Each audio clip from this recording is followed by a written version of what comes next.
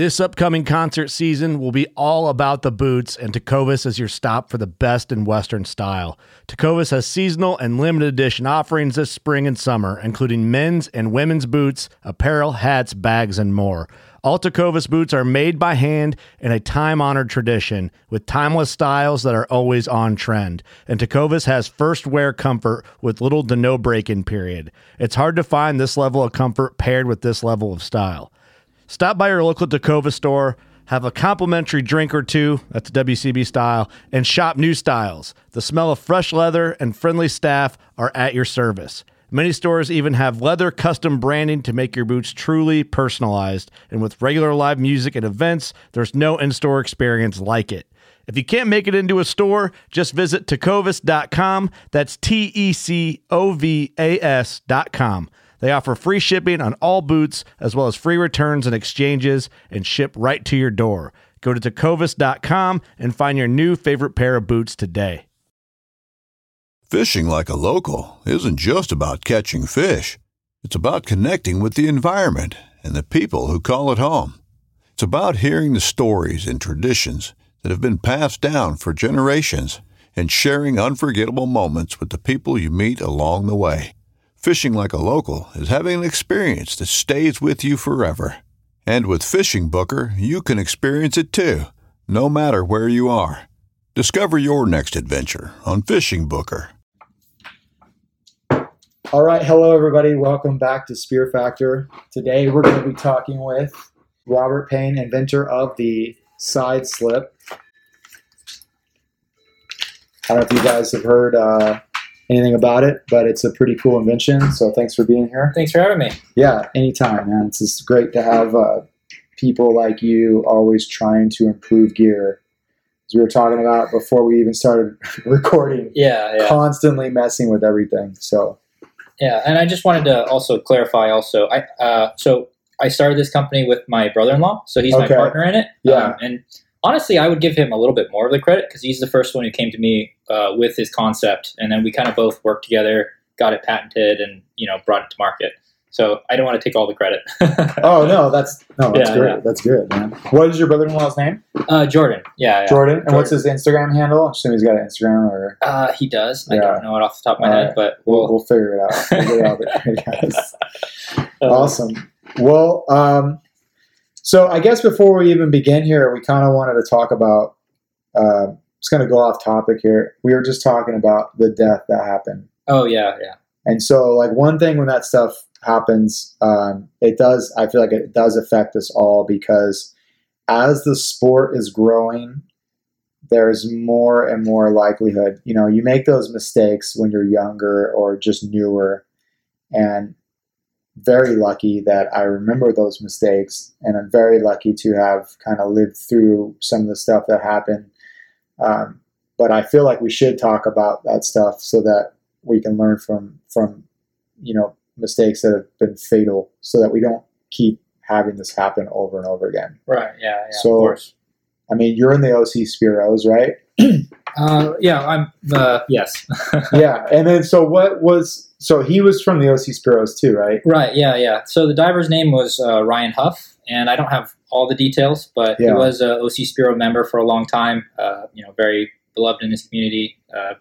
He had a wife and 2 kids, and during the opener, he had some difficulty underwater and tragically ended up dying from it. I think the report was from the police was that he got entangled somehow, either from his gear or perhaps kelp, something like that, which is something that can happen when you're lobster diving because you're going into a confined space.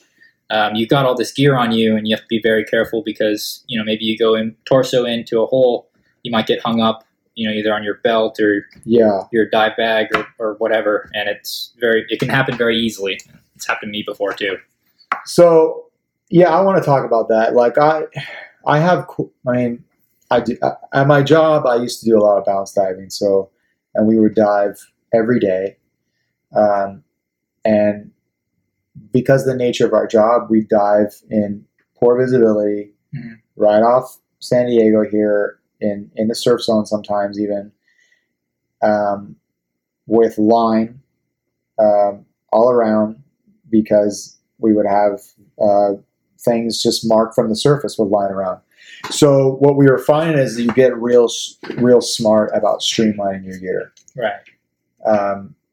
So one thing I see people just offhand, like right out of the way, people that make mistakes, and it's not, I mean, again, it's a mistake, but it's not really a mistake, I guess. It's more just a preference, is they wear their knives on their calves. Mm-hmm. They put them on the outside.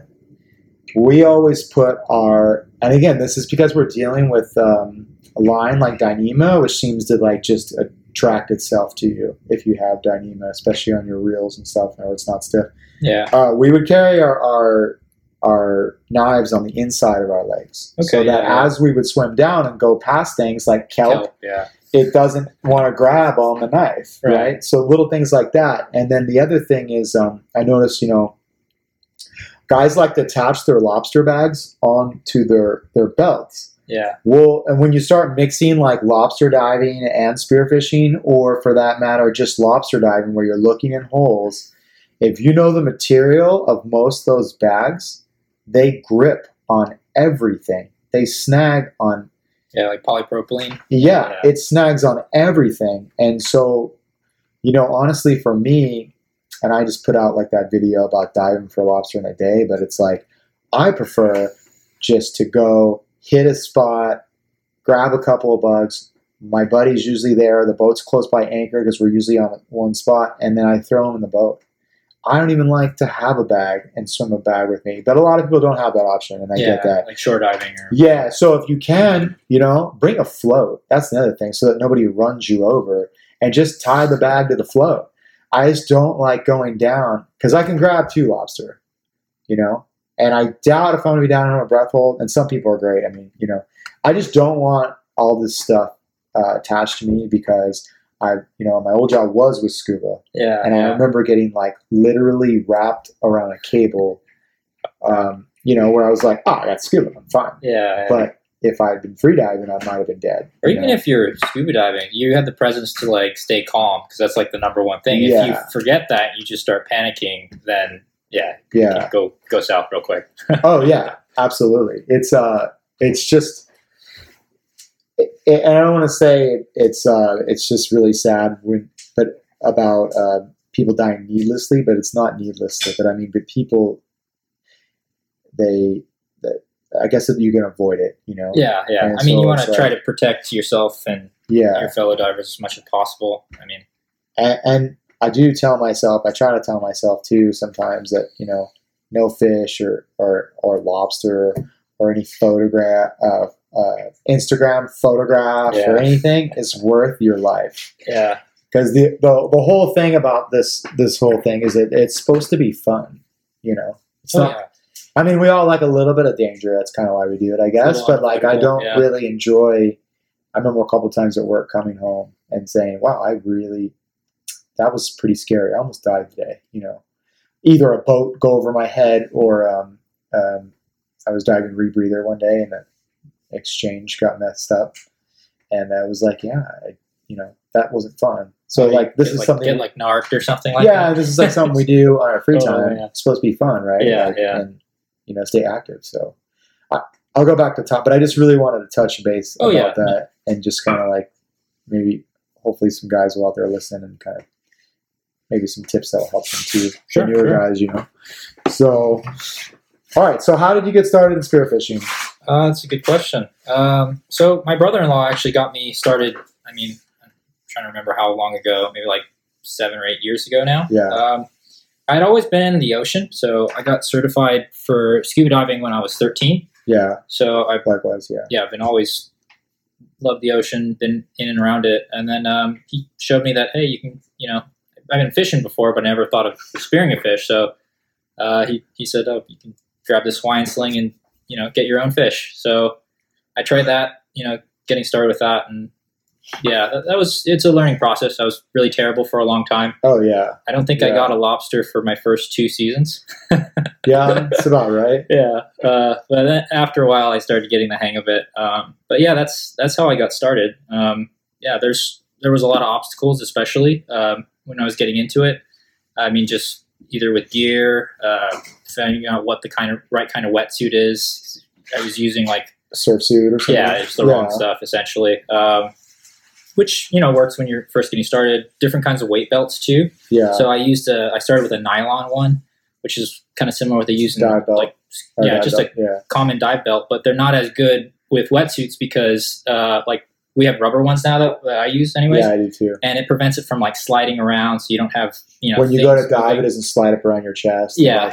So I also use there's like a little understrap thing that I use also to keep it there. Uh-huh. So a lot of stuff like that. The kind of fins, like I started out with scuba diving fins, which is you have your boot and then you put that thing on. And those are way too stiff and gives you foot cramps after a while. Eventually, upgraded to like long fins, and then now I use carbons, which are. But I feel like part of that, like going through that process, and this is why going through that process of, trial and error and everything, what it does, I feel like it makes you just a better diver. Because if you start out that way and you don't know, you learn so much through going through that process. And maybe those things I remember like 20 years ago, a lot of those things weren't even available. Yeah. So you just did what you did. And then all of a sudden, like you get good at, with all this bad equipment, you become a good diver. And then all of a sudden, then you get the good equipment. And now you're just like, you're able to enjoy it so much more. And you're like, oh, wow, like I can dive deeper. I can do this. It's just. Yeah. I mean, I think the gear definitely helped with technique afterwards because like it's really hard if you're not properly weighted or you don't have the right fins to dive very efficiently. Right. And that took me a long while to learn. I'm still not terribly good at it, but like the technique is a lot, just like relaxing, good dive form, like good duck diving, just slow movements. Also not like freaking out the fish around you because like they can kind of tell because they're like lateral line. They've got a lot of these nerve endings. And if you're acting all weird and jerking around too quickly, they're going to pick it up through the water. So you just have to be very calm, act like you're not like a manatee or a whale or something like that. Like you're not interested in actually getting them. For sure. Yeah. I talked to Brandon Zeke made a comment on one of my posts, I guess, about when you're in that hunting mode, your heart rate's different, your whole demeanor is different, and fish can sense that. Right. And when I stopped really just letting go, like started letting go and like just relaxing and enjoying diving for deep, it was just like your fish count goes way up because it's like all of a sudden you're down there and you're doing stuff and you just, how many times have you been diving and like by accident the fish of like, at that time your dream comes by when you're not even really looking. Yeah. Because everything about you doesn't reek predator. Right. Yeah. One of the tips that someone told me was that like if you dive down, you can like just put your gun next to you, just take your hand off your gun, and then that in itself will kind of give you an idea, help you like calm down a little bit, because then you're like, I don't have to be ready to like shoot something in the face right away, and like having that killer mindset that transfers to your body language. So that's just one way that it kind of helped me realize, okay, you got to relax and stop freaking everything out around you. Yeah, and one way to even kind of do a self-evaluation is I always look at footage like after you dive. And what I noticed, I was talking to another friend of mine about this, like where I noticed I look around a lot. I'm constantly like this. Yeah. And I noticed my friends in Guam that were pretty successful is they go down and they're looking around with their eyes. They're not even really moving their heads, Yeah. And it was like, because that place is so hard. It was just interesting to see that. I was like, oh, okay. So there's a little tidbit of information you could take down moving forward. And you just get better and better by learning all those little things. Oh, yeah. No, Guam is a really crazy place, too. I mean, it's just completely different than like my experience California diving. Because the first time I met you out there. Let's talk about how we met first. Yeah. Okay. Yeah. Sure. So you messaged me on Instagram, said like, "Hey, I'm coming out to Guam." Yeah. So how did you even find? What was the deal with that? So I put for OC Spiros, I'm on their Facebook group, and I just put a question out. Hey, does anybody know anybody out in Guam? I'm gonna be going out there and hopefully can spear. And then a bunch of Marine Corps buddies suggested you and a couple other guys who dive out there. So I reached out and tried to find somebody I could dive with out there, and ran across you.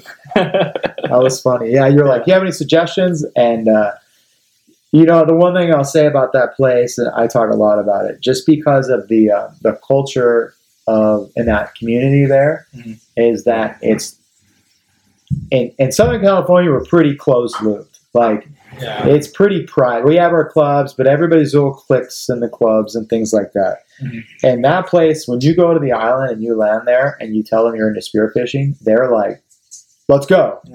And so literally, like, when I landed, it was like the next day, they were like, we're going out diving. Let's go. And I was like, okay. And they do a great job of that. I don't know, maybe just because it's a smaller community. Yeah, like culture. Yeah, and they're always looking for different insights from people's different experiences all over the world, right? So, yeah, so when I, came down there, that was my experience. And so, obviously you try to return the favor. So when you hit me up, I was like, yeah, let's go. Oh, no, yeah. Yeah, it was a blast. And then we did the tournament together. Yeah, that was fun. Was 7 hours of swimming, like 3.5 miles, I think, or something like that. It was pretty sweet. It was nice to be out. I shot a half-pound parrotfish. Try to get something on the board there. Yeah, with a cannon. With your giant, your homemade cannon. Yeah, I think the only fish I shot my entire 2 weeks out in Guam was like a big, like not that big, like a foot long. What are they called? Flying fish. That was like the only thing that I could even get close to because they're just way smarter. Like it's completely different, strategy out there. It's really, and it's pretty fished out. Yeah, till you get offshore. Right, you got to go deep, and the strategy is way different too. Because I'm used to you could dive down, you kind of look around, you're searching while you're doing that. But what I kind of figured at least got me closer to fish was you got to dive really far down, like 60 feet plus. And then you got to just sit on the bottom and wait. Pretty much blind drops. Yeah, you got to let them come to you. Yeah. So you're just holding your breath that whole time, maybe scratching or throwing sand up, try to get their attention. And that was just way different. Like I improved a lot just going out there, but I also didn't do so well because it took me 3 months to get a fish there. Yeah, and Mike told me that. He goes, "You're gonna probably spend 3 months to start actually regularly landing fish." Yeah. And I remember him saying that. And then I started getting it right. Then I left. Then I came back. And when I came back to, San Diego, it was like the season of just winning. I just started shooting everything. Oh yeah. And it was like, this is so they'll come right up to you. It's way and easier. Then, I know your gear's dialed in and you're just super confident. You're diving deeper for stuff. Oh yeah. Yeah. I improved. I mean, I personal best for depth and time down there. Well, it's also different too, because you're in warm. It's 200 foot viz, 83 degrees. You don't really need a wetsuit or weights. So you're just way more comfortable. So relaxed. You're right. And then, and then I went back there for another 4 months or something. And I remember when I got back there, it was I was just started a couple weeks and I just started hitting fish. Yeah. And I was like, oh, okay. I get it now. There's something so satisfying about doing drops, deep drops. And I say deep relative, deep's for me, 70 feet. I'm not the greatest diver. No, but you're doing deeper drops. That's deep to me. or whatever, for fish that you wouldn't even pull the trigger on here, size-wise. But it's such a cool feeling to be yes, I'm a diver. But Oh, so we met in Guam, and that was a blast. And that was the first time I heard you told me we're getting ready in the parking lot. You're like, yeah, check this out. This is a side slip. I'm like, oh, that looks pretty cool. Wow, it's interesting. And I remember as someone that I make most of my own equipment, I just really appreciate when people go off, and just do something, that's how you get better. And you learn through, maybe this didn't work, maybe this worked, whatever. And I just I was so excited about it because I was yeah, that makes total sense. Why did it take so long for someone to come up with it? So how did you even get the idea? That was your brother-in-law, you said? Sure, yeah. So I guess if we're going to talk about the inception of the side slip, so my brother-in-law came to me it was initially his idea. So he's like, yeah, I've been thinking about this way where, I don't want to buy a slip tip. They're expensive because we're all cheap. We don't have a lot of money, so we're trying to figure it out. Than the spear, And he was like, oh, I've got this idea for this thing. And I was like, oh, that sounds kind of cool. So, we went back and forth, and eventually we were like, okay, maybe there's something to this. We can make some prototypes and try to figure out, how we can get this thing going. Just made a couple prototypes, started iterating on it, improving it. And after a couple years, I think probably about 2 or 3 years of testing, we finally felt it was at the point where we could, actually bring it to market and see what all the other divers thought of it. We got the patent for it, and that's how it started. Yeah. That's awesome. So let's see you brought something here with. Oh, sure, yeah. So this is our nice little display. It's a little demo here. Yeah, and basically, we have just a standard short. We just cut the shaft short, so it's a little easier to demonstrate. But basically, this is just a normal standard shaft. All we did is we removed the flopper end of it. We put a slide ring on it, and our side slip. It fits on this special little pin. I'll try to get it a little bit closer so you can kind of see it. Right on there. Yeah, so basically it just sits right on there. We have little hooks, goes right on there, and you tuck the Spectra into your bands. And just like a slip tip. You cock it just like a slip tip, and basically you shoot through the fish, and it'll stay on there for momentum, and then when it slows down after going through the fish, it'll deploy, fall off, and then you've got a perfectly toggled fish there. Yeah. No, and to be honest, I used it in Guam a lot. The last trip to Baja, I just solely used it. Yeah. Because I really wanted to test it. And then, like I said, I had that issue where we were talking about the shafts on some of the guns. They're not long enough, and for whatever. So I had to I actually had to cut it down. I had what's funny is I had a couple of failures, and because I truly believe in it, I do. And I don't sit here and say this because I blow smoke up anybody's ass or I'm getting a cut out of the product. I'm not, know that. I think like anything, I think it's an amazing start, and I feel like it can only get better, but I think it works. And that's why I solely used it when I went to Baja. And I had, I think, a failure in Baja, and I was glad to figure out that it wasn't, it was not the side slip that failed. It was the slide ring that got slid all the way back and got stuck. And that's because it was so short. I had the wrong shaft, and it didn't have the electrical tape because it wouldn't fit. They wouldn't clear enough. And then, so I have a longer shaft now, and hence, like the new 8mm one, which I'm going to be testing this out soon. And then, and I used it, and I got my personal best yellow with it, and it worked. And so I went when I went out to SCI, San Clemente Island, last week, we stumbled across some bluefin that were all about 100 pounds. Yeah.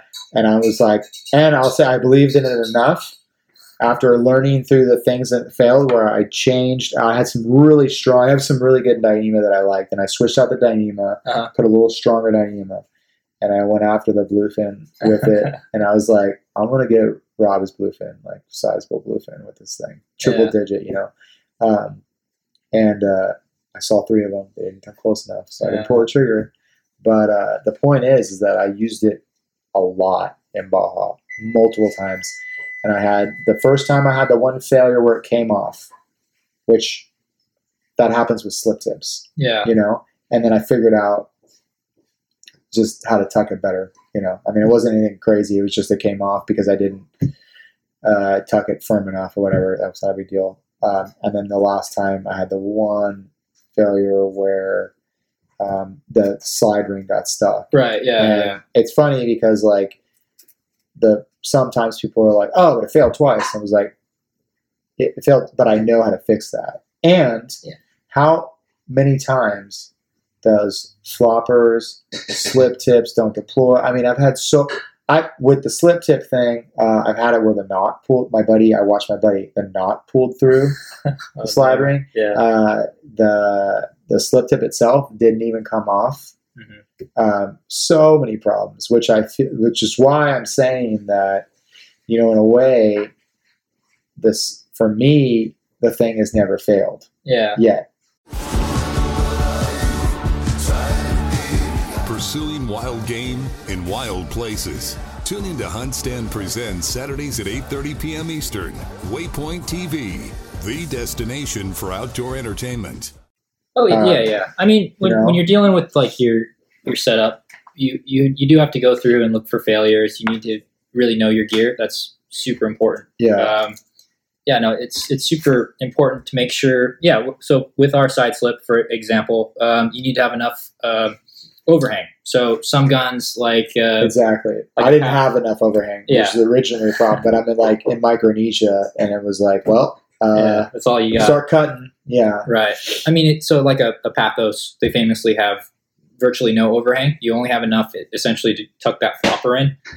So that would pose a problem with this because you need maybe at least 5 to 6 inches, enough for the side slip as well as the slide ring, and a little bit of tape to prevent the slide ring from going too far back. So the setup is super important. You need to make sure it's correct. But yeah, I mean, with any sort of gear, you can have there's pros and cons to it. Yeah. So you're talking about like a flopper. I actually have a couple I can show you guys. I just feel like, especially with this, this is just another tool to have in your toolbox when you're going after fish. So much so for me that, to be honest, it's my main tool that I use. Right. Yeah. Unless I'm going for like giant tuna, where I want everything to work exactly like I planned, and a giant slip tip with heavy cable. Yeah. Or coated cable, because I actually don't like cable at all for tuna saws through. But coated cable or thicker Dyneema, I'll go for that. Right. So yeah, this is such a great handy thing. Yeah. What we were trying to go for was something that was universal. We wanted it to make sure that like every Spiro, they're all going to have flopper shafts that come with their spear guns. Yeah. And most of the time, if you have a couple guns, then you're probably going to have a couple spare shafts hanging around. So the idea was we wanted the side slip to be able to be used. You can upgrade all your existing shafts already. You don't have to go out and buy another $100 threaded shaft. You don't need to buy another $100 slip tip for the setup. You can just pay for one side slip and you can install it. And we wanted to sort of take the best of both worlds from both a standard flopper shaft and a slip tip. So with the flopper, these are really great. They're super strong, so you can shoot them into rocks, which is one of their best points, in my opinion. Yeah. The downside is you have a very sharp metal edge at the base of the flopper itself. So if a fish comes on there and it's a little bit softer, it's got a higher chance of tearing out. Yeah. Also, if you have a very good shot on a fish and it's a very big fish, you're going to most likely bend your shaft, which is... So I actually had on my double flopper, I shot about 80-pound dogtooth, and it ripped the flopper off. Oh God! And bent the shaft too. It was really angry. So you got the worst of which it was kind of like a badge of honor. It was like that was exciting. I didn't really expect to run across one. That's why I had a flopper. Yeah, but it showed up. So no, stuff like But that's what I mean. I was reef hunting. Yeah, and if I had been reef hunting with this. It would have been a game changer. Right. That was my point. Yeah. Of course. The other part of it is you can use a slip tip, and these are excellent because it's got the load distribution. So you're going to have a lot less chance of tearing out with this. The only problem is you have accuracy issues. So if you start with a perfectly engineered slip tip, you use it a lot. If it starts to get any sort of wiggle in the front end, any sort of fitment issues, or if you accidentally hit a rock, even softly, and it's got any sort of play, or bone. Yeah. If you get any sort of play, that's going to affect your accuracy, and it's not going to shoot straight anymore. Also, if you are unfortunate and you hit a rock, then you're out $100 slip tip. Our idea, because we're from Southern California, we like to, you want to go out for, say, white sea bass. It's a very soft flesh fish. And you're going to use a slip tip. But say you're out there and you see a big barn door halibut or a big toad calico, and it's hanging out on the rocks or whatever, you're like, oh, is it worth blowing $100 slip tip for this huge fish? Or, am I just going to let it go by? The idea is like, you don't have to make that choice anymore where you're like, oh, do I take my slip tip shaft or do I take my flopper shaft? You can just use this, and it's you're good for everything. Yeah, and so when we were in Baja, we were going for grouper, like and yellowtail, and so it was like, well, I had that problem. It was like, if I go for yellowtail, I'll probably use a slip tip because it's pretty soft fish, right? But grouper, hole hunting and whatever. So that's why I literally did that the whole time, and it worked great. No, it's funny. We went to Bola. I think it was like right before or after, because you've been a couple times. But I remember we were trying to plan a trip, but it never really worked out. We went at different times, and my buddy who went down, he had the only slip tip. He had this big custom gun that he made. It's like a big tuna gun that he was using to hunt, nice grouper and everything. Yeah. And that was the only piece of gear that failed because he accidentally hit a rock and he freaking blew up his slip slip tip. So I missed, I think, 6 bluefin one day before I realized my slip tip was bent. Oh God, yeah. Yeah, I took it out the week before and I hit a rock. I guess sea bat. I don't even know what happened. It was I was at SCI and I was shooting at something and I hit. Anyways, I don't even remember how it got bent, but it got bent. Yeah, and I figured it out after I missed like 6 fish, and I finally swam back to the boat, grabbed my buddy's gun, and shot a pretty good sized bluefin. Mm-hmm. And so I knew it wasn't like, I'm like, so it's not me. There's no way I'm missing. Like, this gun was so good, and then now I can't hit anything. And the next week, I went out white sea bass hunting. I'm swimming. I'm looking at the tip, and I just realized like one way, just like slightly bent. And I was like, oh, okay. Now at least I know I'm not like that bad. It made sense. Yeah, you always got to check your gear. Yeah, that's another thing. No matter how good you are. So, really, we introduced the product, but like I really wanted to get into with you, which is something that I'm, kind of dabbling in now, is the whole business end of all of this. Like, sure. Where did you get your knowledge? Like, everybody has an idea. Most people you talk to, they always have their idea, right? Oh yeah, diamond dozen. How did you figure out? Like, what was your process, I guess, from going like, hey, I got this idea, your brother-in-law, to going, okay, here's the business plan. This is how we're going to do it. This is where we're going to get made. How do you even do that? Like, you know what I mean? That's a good question. I don't know. I don't know if it's like top secret or what. No, it's not top secret. I just don't know if I'm the best person to explain this. But yeah, I think my background had a lot to do with it. Which is in what? Like, so yeah, I went to business school. I specialized in entrepreneurship, so dealing with small businesses, how to help them grow. So it was kind of an area that I was always interested in, and it just so happened, as luck would have it, or fate would have it, that I was presented with this opportunity with my brother-in-law. We were able to start a business and helping Spiros improve in a sport that we both love. So that was just kind of how it started. But as far as like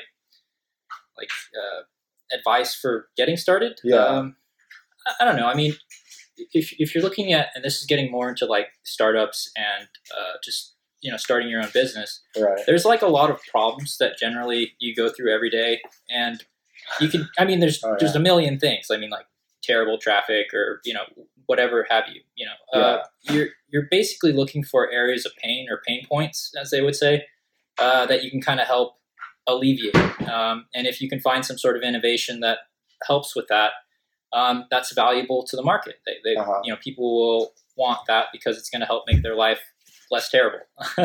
So this was just a good example of which we found that we could save divers a lot of money and also give them like a really superior product that really helps streamline all their gear, and it's universal.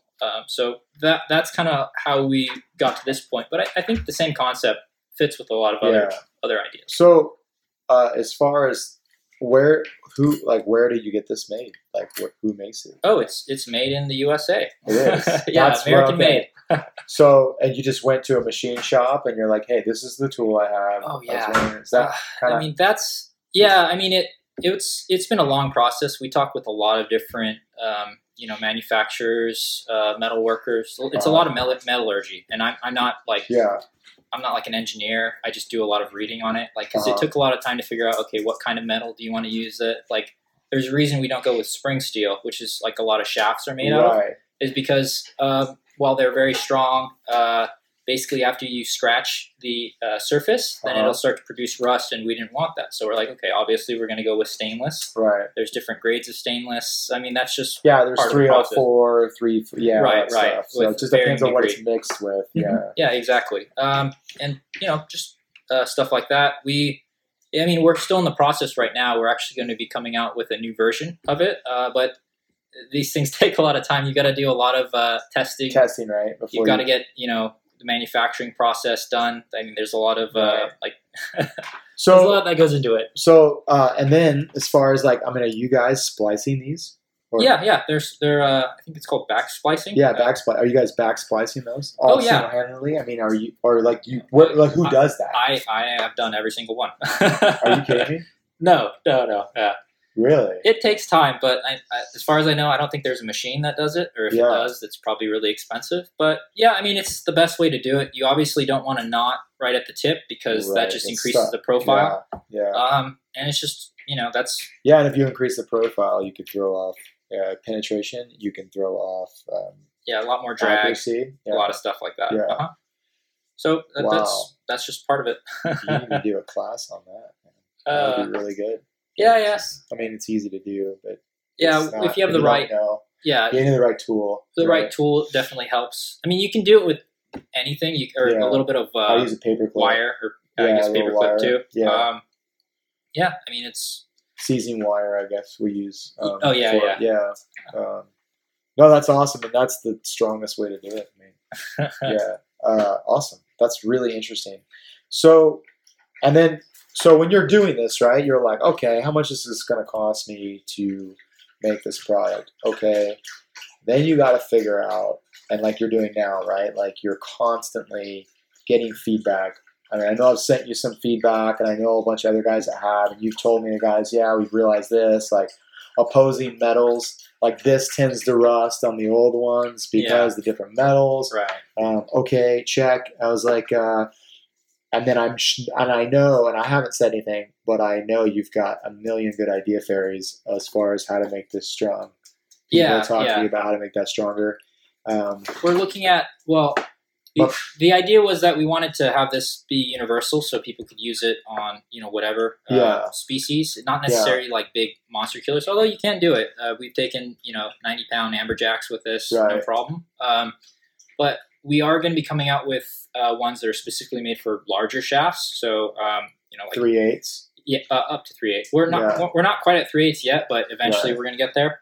We're going to do, I think, it's 8 point. I forget what the imperial is exactly. It comes out to 11/32. Yeah. Those shafts. It's like 9.2. Yeah, something like that. I think, 9.2 millimeters. I always forget the conversions. But I wish we could just all get on the same page. It would make it easier, especially with spearfishing. It would make it easier. But we're coming out with ones that are specifically for like big blue water hunting, because it doesn't really make sense to engineer one that's going to be used for like a 5-pound calico or something like that. Yeah, and that's kind of one of the things too. Also, like a 100-pound dogtooth, or people because I know this is rated for like 300 pounds or something. So the Spectra itself, that's rated to 450. Right. And then the actual the tab itself, it's rated to 200.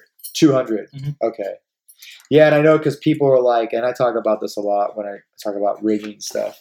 Everyone's like, "Oh, I've got 800-pound Spectra and all of this," and then they have like a 200-pound whatever, and it's like, well, there's your failure. Yeah, it makes no sense if you beef everything up and then you have a failure point. Like I'm saying specifically for like tuna, So like you're saying, like, look, this isn't a one-stop shop. You're not going to go after a 400-pound tuna with this, at least the way it is. You're going to have some special gear if you're going after that sort of fish. Yeah, right. It's like, but it covers about 80 to 90% of everything else. I feel like, if you're going to be like the majority of stuff that it's going to cover, it'll probably, you're going to do spearfishing, it's probably going to cover that size. Yeah. I mean, I think spearfishing is really aspirational because like I tried to, really, because like I spearfish myself, I talk with a lot of them, and, I think the aspirational part is a big part of it because that's part of the fun about the oceans. Like, you never know what you're going to run into. You might just see like a couple little, tiny baby yellowtail, or you might come across a big 40-pounder. Like, you just don't know. We wanted to make sure we could really comfortably encompass the majority of what you're going to run into. So you can feel safe taking like 100-pound tuna or amberjack or whatever it is. But you can also use this. I mean, well, think about it the other way. Would you be using the same slip tip if you're going for halibut or lingcod in the holes or in the rocks, as well as using it for a big blue water fish? Right. Usually you don't get that same overlap. We were trying to make it sort of middle of the road where it'll apply to the most amount of people and give them the most value. I mean, even for that matter, you're not using the same gun on any of those fish. You're just not. Right. But no, it's great, man. I look forward to like doing some more stuff with it, and really just trying to get bigger and bigger fish with it, just to see. That's the idea. And if it breaks, then I'll know. Okay, cool. But so far it's pretty good. And we have a full warranty over it. I mean, if you are able to break it, we're going to replace it. We want to stand by our product, and we believe in it fully. Yeah. So if you guys have issues, let us know. We'll take care of you. All right, no. But I really appreciate you coming out and driving all the way down here. Of course, yeah. Happy to be here. You'd think, with 4 of us spread out on a tiny island, that the task of tagging a whitetail would not be a big thing. But, as I've learned, no matter where I've been, whitetails can be damn tricky. Pursuing wild game in wild places. Tune in to Hunt Stand Presents Saturdays at 8:30 p.m. Eastern. Waypoint TV, the destination for outdoor entertainment. One of the most legendary shows in the outdoors is on Waypoint TV. Don't miss Primo's Truth About Hunting, Wednesday nights at 7 p.m. Eastern on Waypoint TV, the destination for outdoor entertainment.